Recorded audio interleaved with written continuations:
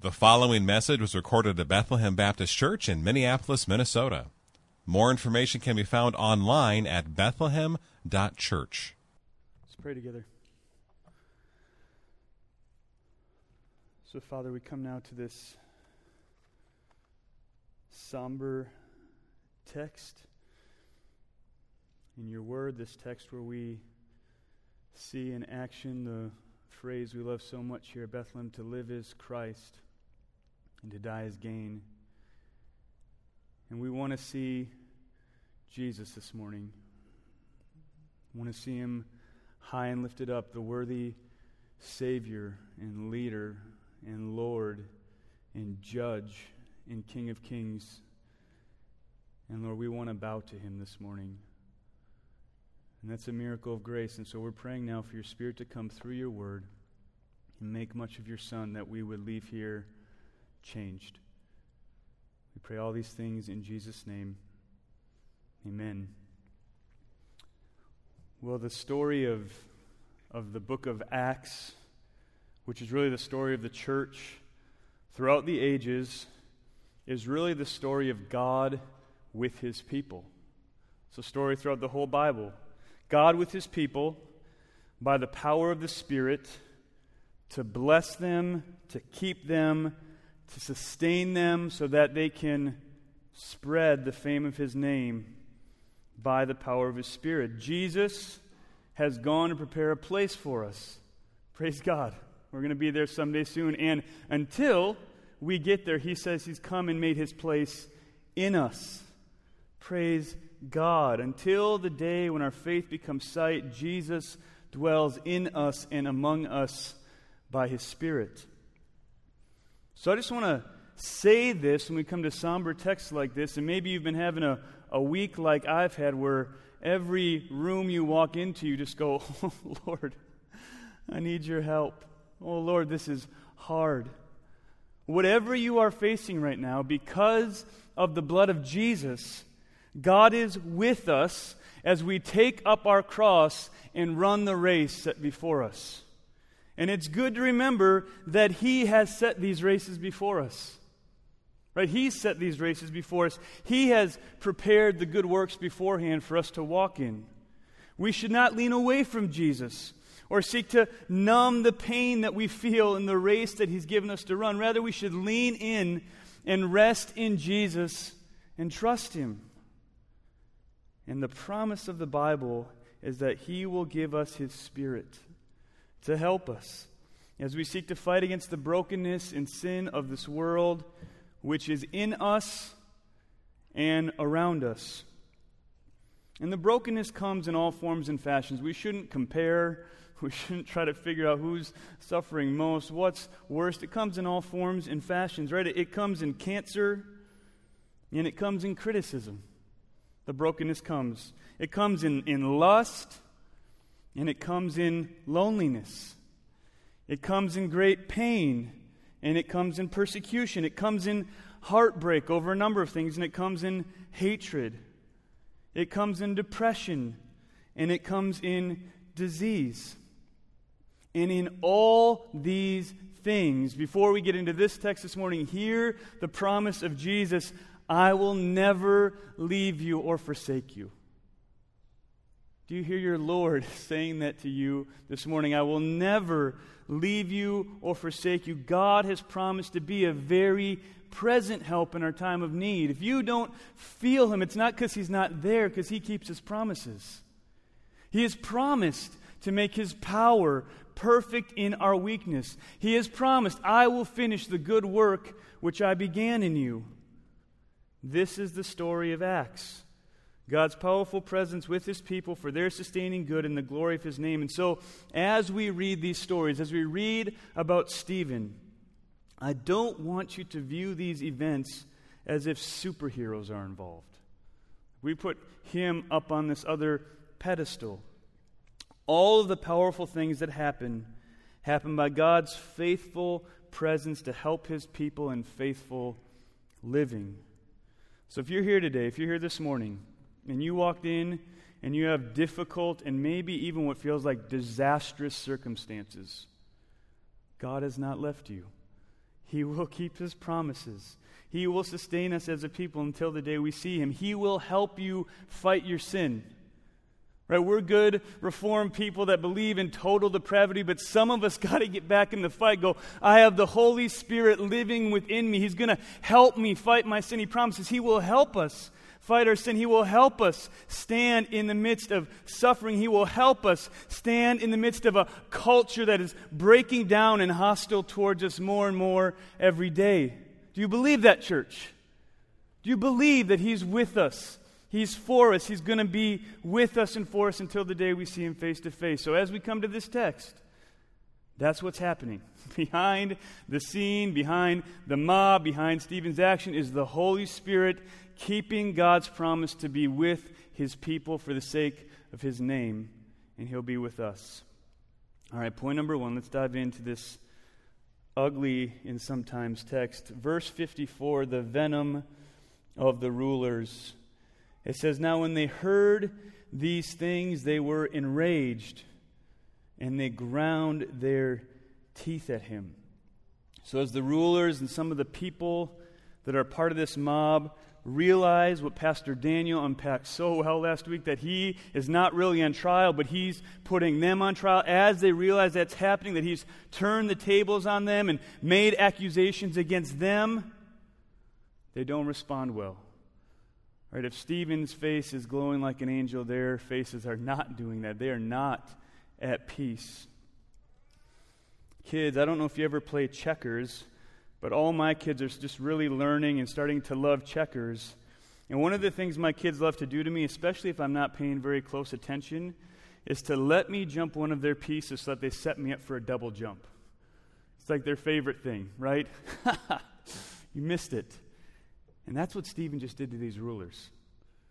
Yeah, he's under trial, and he'll let them make some accusations. They thought they were winning, but he just double-jumped them and showed them that they were the ones that were wicked. They were the ones, like the generations before them, that had been rejecting and crucifying all the prophets of God and ultimately the Savior of the world. I mean, the case is clear. They're indicted. They're guilty if the right kind of trial was happening. And as they realize that they're the ones on trial and that he's found them guilty, they are enraged. Now, what we're going to keep seeing in Acts, and what we've seen so far, is that regularly the people who preach the gospel of Jesus Christ do not hold back from just saying, you killed Jesus. You killed Jesus. You killed the Savior. You're supposed to be the rulers of this people who know the law and should have seen him coming, and you just totally missed him. You killed him. We saw Peter do that twice already, right? He did it in Acts 2. He did it in Acts 5. And so what I want to do is just read you the two responses from those sermons.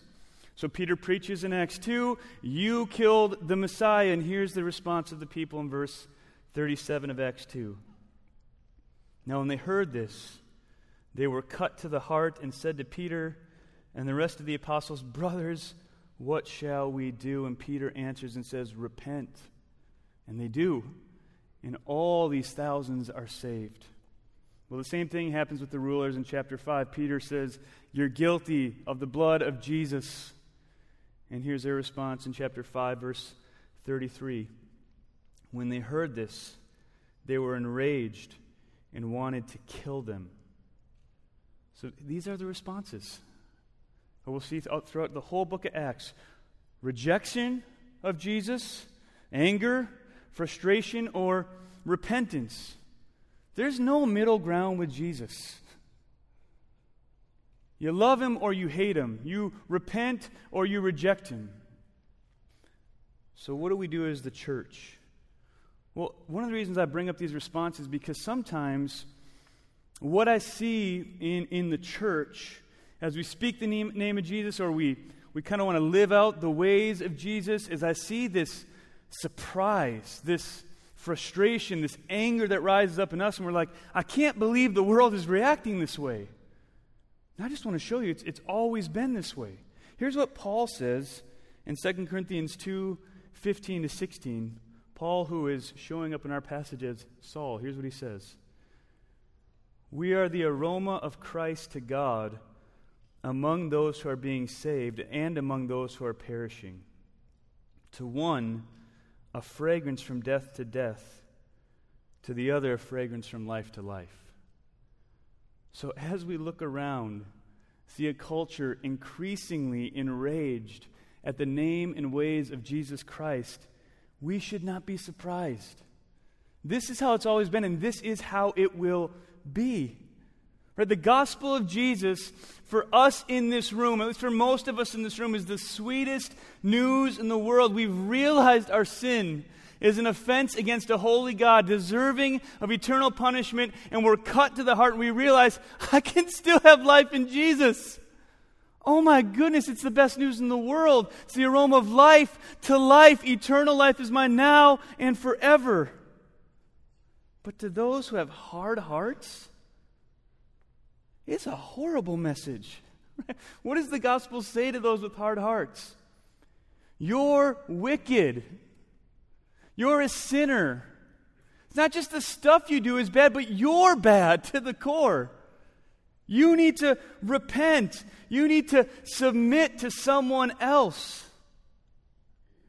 That is an enraging message for those without a softened heart. How can it not be? It's offensive. What is our job, church? Faithfully spread the fragrance of the knowledge of Jesus everywhere. Smell like Jesus in every room you're in. That his fragrance would go forth in every room you're in. That's why we keep saying, breathe in the word, breathe out prayer, fast, pray, come to Jesus, dwell with Jesus, smell like Jesus wherever you are. To some, by the grace of God, maybe to some of your neighbors who don't know Jesus, some of your coworkers who don't know Jesus, to some it will be the aroma of life. And God will use you as the means of grace that people would come to repentance. And then to others, it will be the aroma of death. This is the dividing line of all humanity. See our sin, receive our Savior, and submit to our King, or ignore our sin, reject our Savior, and live as if we're King. Those are the dividing lines in the sand. Point number 2, the vision of Stephen. Listen to verses 55 to 56. It says, "But he, full of the Holy Spirit, gazed into heaven and saw the glory of God. And he saw Jesus standing at the right hand of God, and he said, 'Behold, I see the heavens opened, and the Son of Man standing at the right hand of God.'"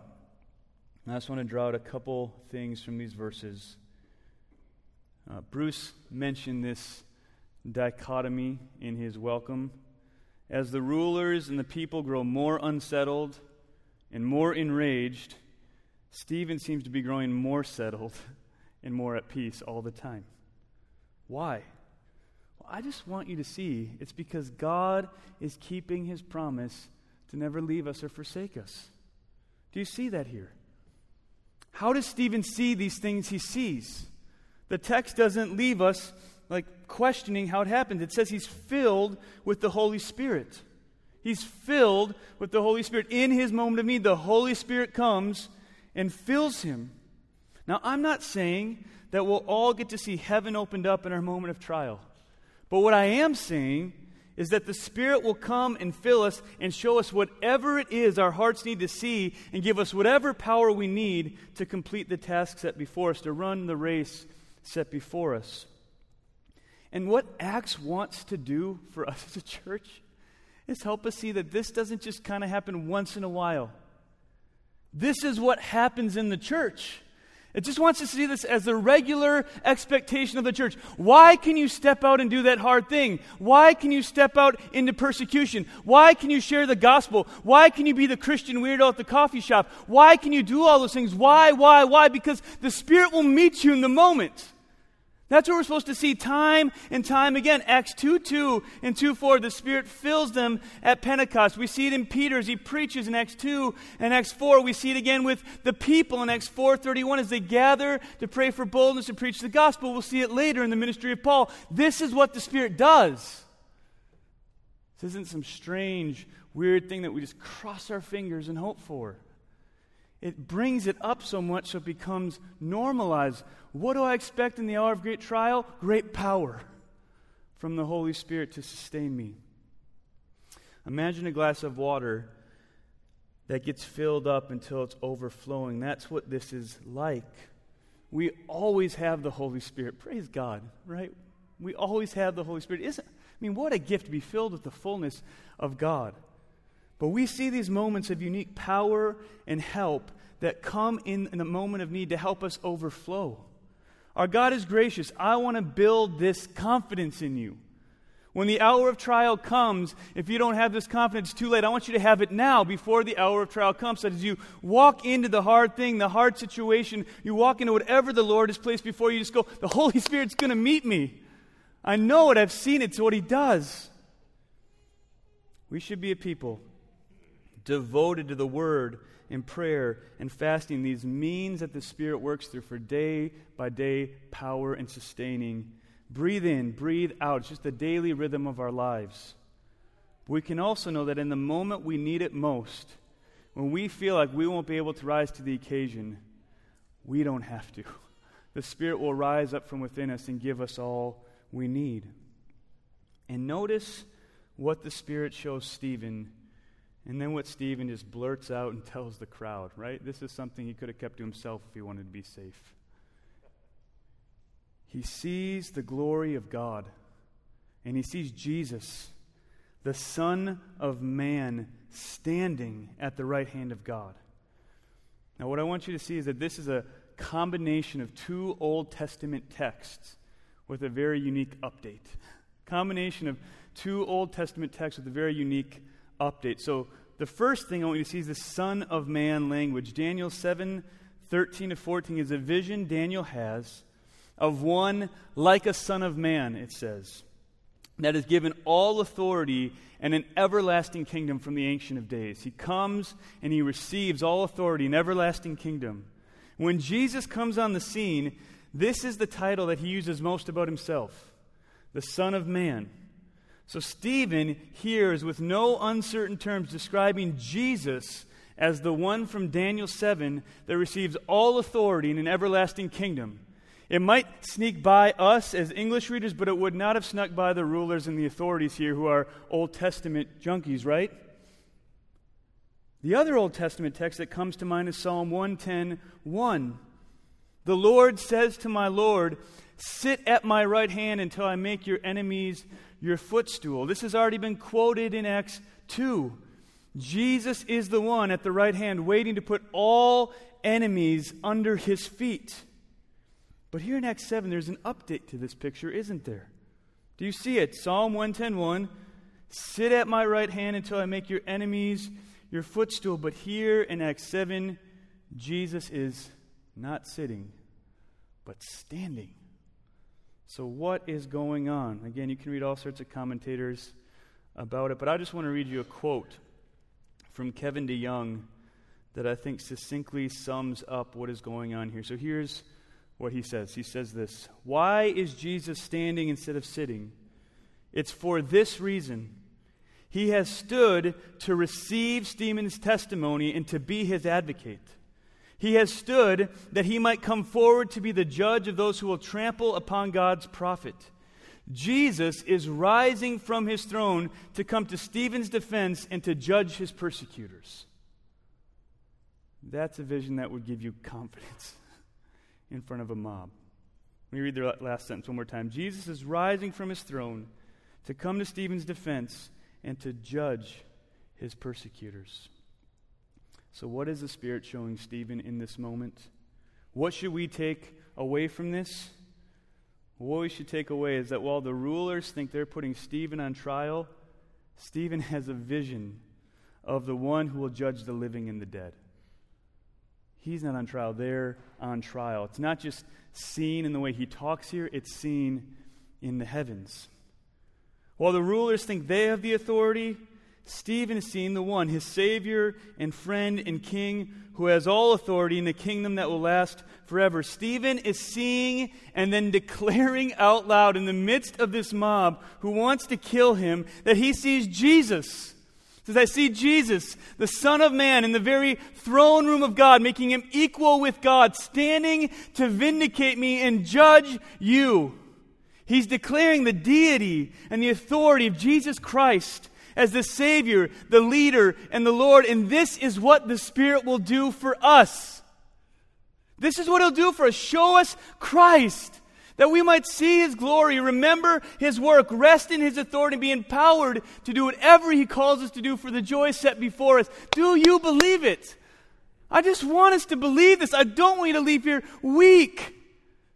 You are weak, but if you can trust this one, you can know, I can just walk into this. Like, I can't walk into any of the rooms I walked into this week without knowing this.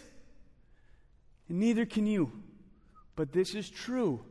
This isn't some weird Old Testament vision thing. This is reality. This is the curtain pulled back, the door open. We get a peek into what's real, more real than any of your sins, any of your struggles, any of your suffering. This is real. Point number 3, the violence of the rulers. Look at verses 57 to 58 here. But they cried out with a loud voice and stopped their ears and rushed together at him. Then they cast him out of the city and they stoned him. And the witnesses laid down their garments at the feet of a young man named Saul. So we see our first martyr. It's the first martyr of the church. We see it commissioned under the leadership of Saul. The laying down of the garment shows an honoring that's taking place. He's saying, this is okay, I approve of this. Now, some people see this as merely mob violence. It's just a crowd that got out of control and got offended, so they rushed Stephen. Certainly that's part of what happens. But I want you to see more than that. I want you to see how intentional it was, and therefore see the depth of the wickedness at play here. This isn't just mob violence in a moment. It's an intentional, ugly, hateful thing they're doing when they think they're being righteous. Notice that it says they stopped their ears and they rushed at Stephen. Kids, have you ever been frustrated or seen someone else frustrated and covered your ears? No. Right, what are you doing in that moment? Right, you don't want to hear. You don't want to hear anymore. You're frustrated. You're mad at whoever is doing that. You're angry, right? Some of you kids are looking at your parents like you did it yesterday. That's what's kind of happening here. Right? They don't want to hear what Stephen is saying about Jesus. They're frustrated. They're angry. They're covering their ears, and they think they're doing that.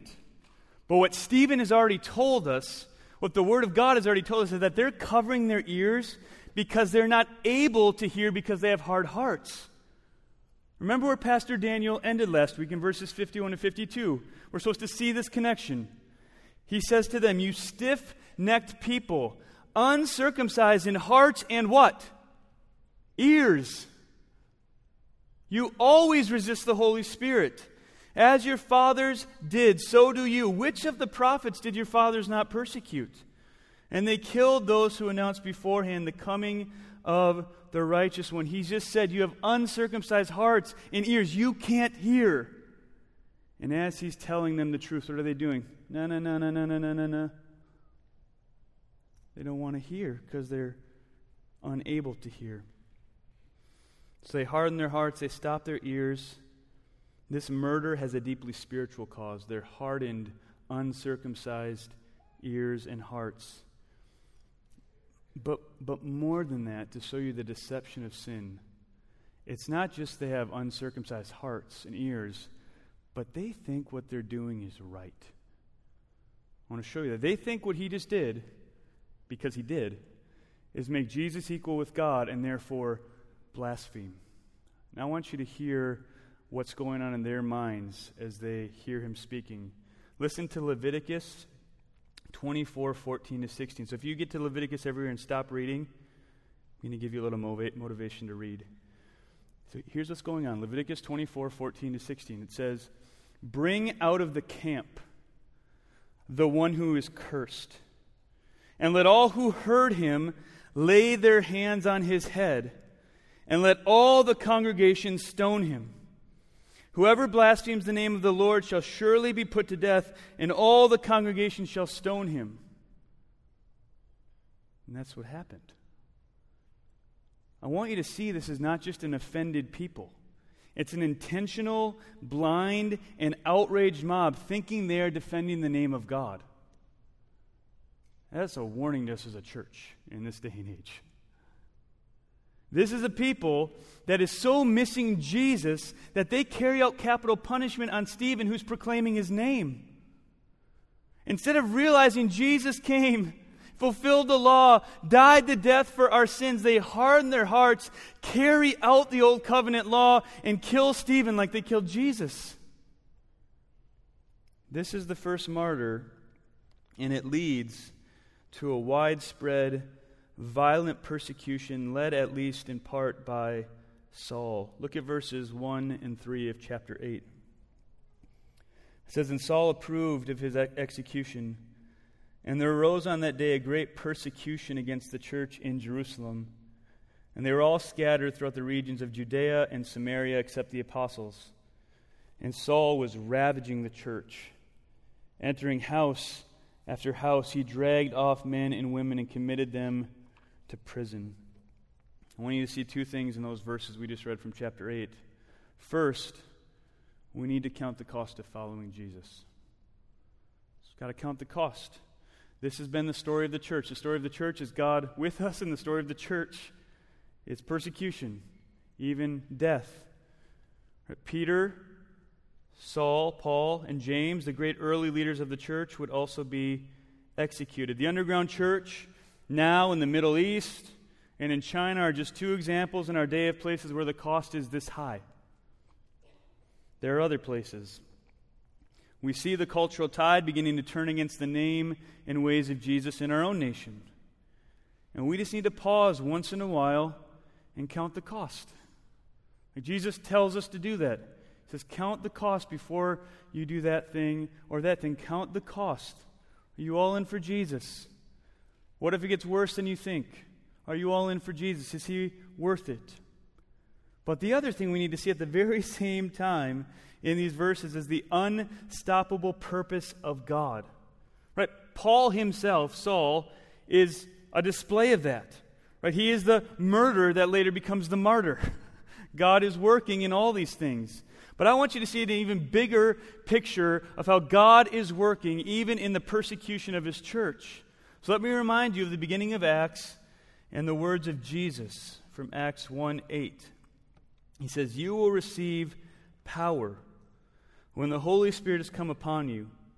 You'll be my witnesses in Jerusalem and in all Judea and Samaria and even to the ends of the earth." Where will they be his witnesses? Jerusalem, Judea, Samaria, to the ends of the earth, right? Where is the church in Jerusalem scattered to in these verses? Judea and Samaria. Do you think the Bible mentions that by accident? Or is it wanting us to see God's working? Jesus is working and teaching. It looks like they're winning. It looks like persecution is winning. Jesus is just carrying out his plan. Does God's presence leave his people when they're scattered? Of course not, right? The whole point is we are the temple, living, moving, breathing centers of worship for Jesus Christ. We don't have to come to one place anymore. So as we scatter, there's no loss, there's only gain because Jesus is spreading. So even as they're scattered by violent persecution, they're fulfilling the purposes of God to send them to Judea and Samaria to gather a people for his name. They are scattered as a people that they might gather a people. We're supposed to see that here. This is the first way church planting happens. By the first martyr and by widespread violent persecution. What they mean for evil and the snuffing out of God's people, God means for good and the spreading out of his people. Listen, there are so many empires. I just encourage all you, just take some basic church history classes. And here's why. What you'll see is you will see that throughout history there has been empire after empire, ruler after ruler, regime after regime that has tried to snuff out Christianity. So it's going to be done here. All of them are gone. and we're sitting here. All of them are gone, and we're sitting here, and it will be that way until Jesus returns. They will continue to rise up, continue to try to snuff out, and all of them will pass away, and here the church will sit. Because God keeps his promises and works his purposes, spreading through suffering, proclamation through persecution. This is God's economy. This is his strength made perfect in weakness. What looks like a bloody death ends in resurrection life. That's how it's always working in the providence of God.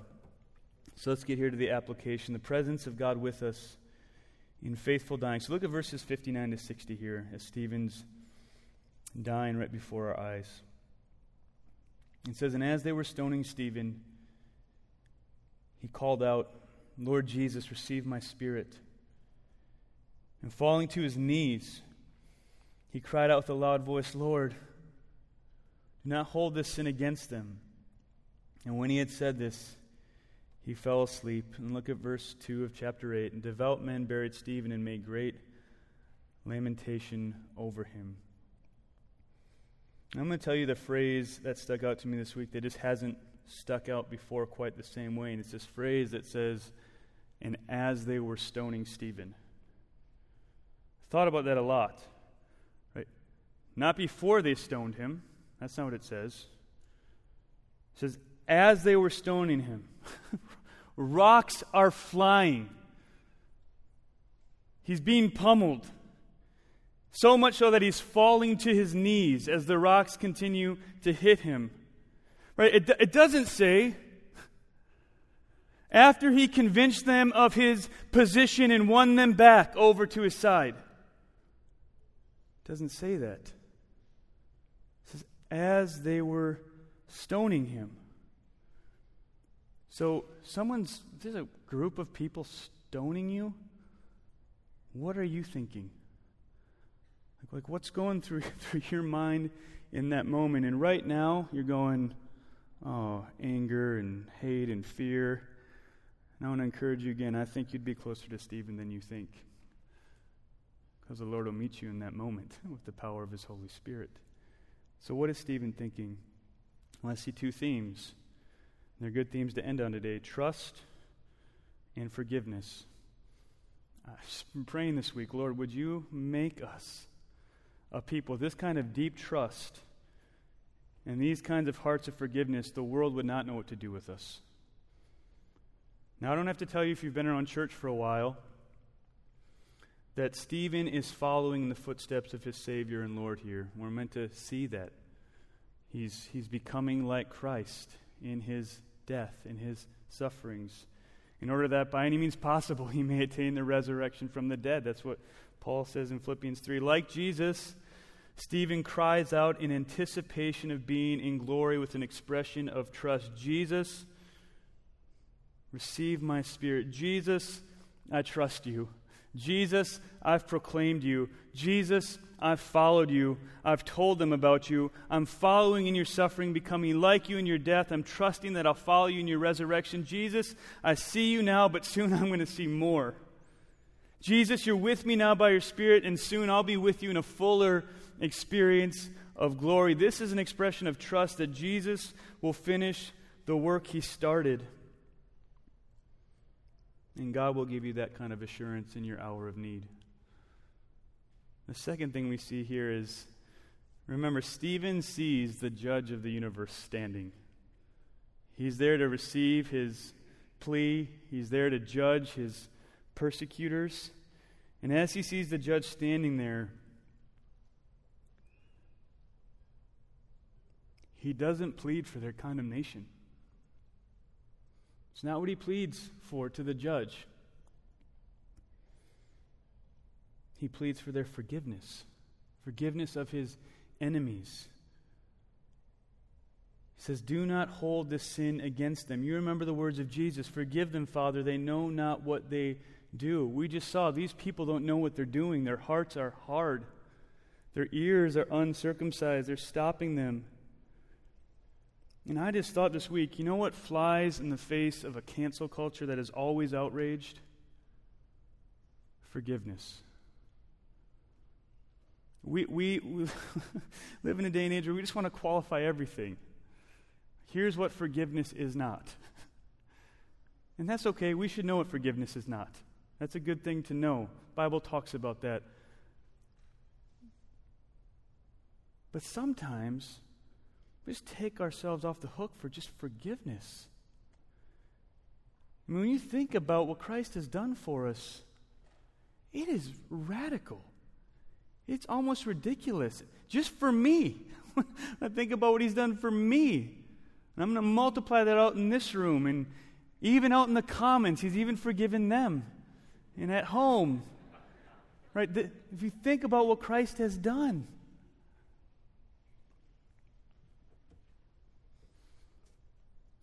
I want us to be a deeply forgiving people. How can you be a forgiving person? How can we be forgiving people? When we have hearts filled with the Holy Spirit that see the reality of heaven opened up with Jesus at the right hand of God as the final judge, and therefore looks on our enemies with compassion instead of contempt. Church, do we remember that we're forgiven? I hear Stacy Thorpe say this all the time when we're with people in our staff meetings. If we're going to be a forgiving people, we have to remember first that we're forgiven. You just won't be a forgiving person if you kind of forget the baseline. Do we remember that apart from the work of God, we would have had hard hearts and closed ears, going na na na na na na na to Jesus until the day we died? When you look around at a culture that is gathering with hard hearts and a new law that demands punishment and canceling of Christians and Christian ideas, ask yourself honestly, do you mainly feel contempt or compassion? Do you mainly feel frustration or forgiveness? Do you feel a deep anxiety and fear, or do you have a deep rest and faith in the plans and purposes of God who turns suffering into spreading and persecution into proclamation?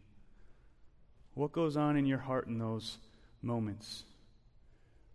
I just want to point out one more thing here, significant, I think, from verse 2.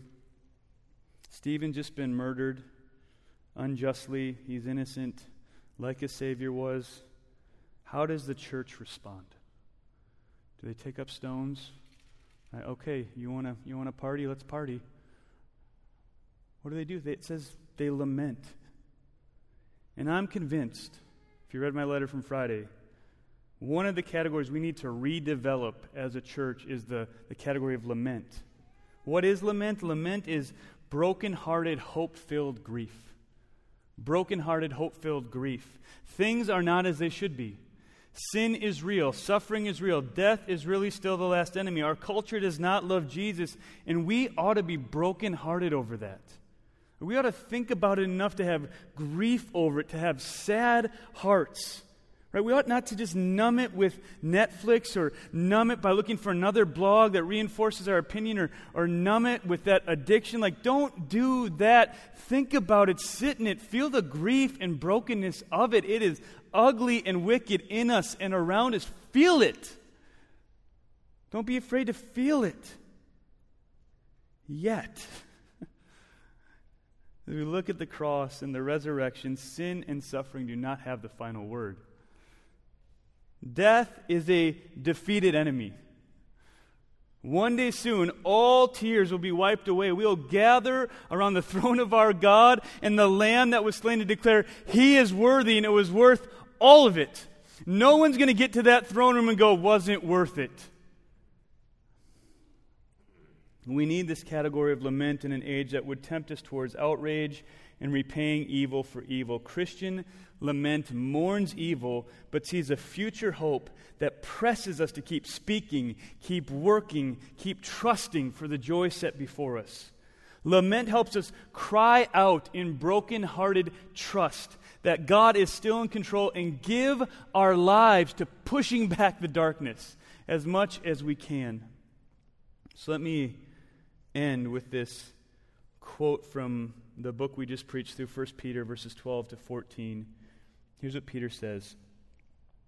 Do not be surprised at the fiery trial when it comes upon you to test you, as though something strange were happening to you.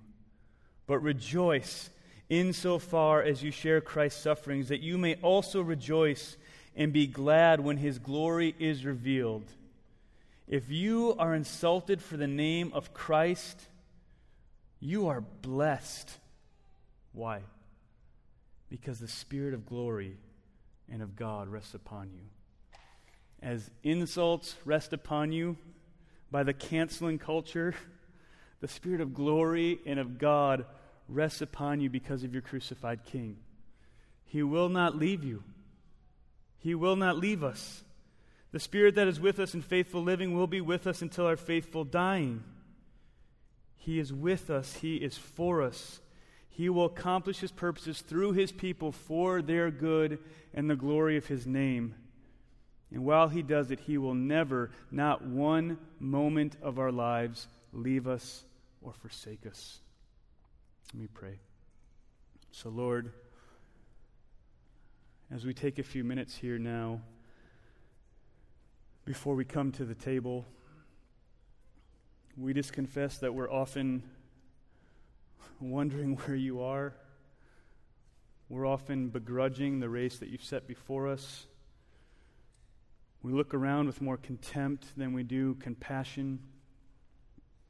So Lord, in this moment, as we get ready to eat and drink with you, would you work in us a gospel confidence that because of the blood of Jesus, you will keep your promise to never leave us or forsake us, that because of the blood of Jesus, we can look on our enemies and the culture around us with compassion instead of contempt. And because of the blood of Jesus, we know the Spirit will be with us as we go forth into whatever you have for us, in all the sufferings and all the struggles that are coming, that you'll meet us in the hour of need. And you'll give us what we need to act for the sake of your name and to sustain us until the day we see you face to face. So Lord, as we meditate for these 2 minutes, show us Christ, show us our sins, show us what we need to lay down at the foot of the cross. Pray this in Jesus' name. Thank you for listening to this message from Bethlehem Baptist Church in Minneapolis, Minnesota. Feel free to make copies of this message to give to others, but please do not charge for these copies or alter their content in any way without written permission from Bethlehem Baptist Church. For more information, we invite you to visit us online at bethlehem.church or write us at 720 13th Avenue South, Minneapolis, Minnesota, 55415. Bethlehem Baptist Church, spreading a passion for the supremacy of God in all things, for the joy of all peoples, through Jesus Christ.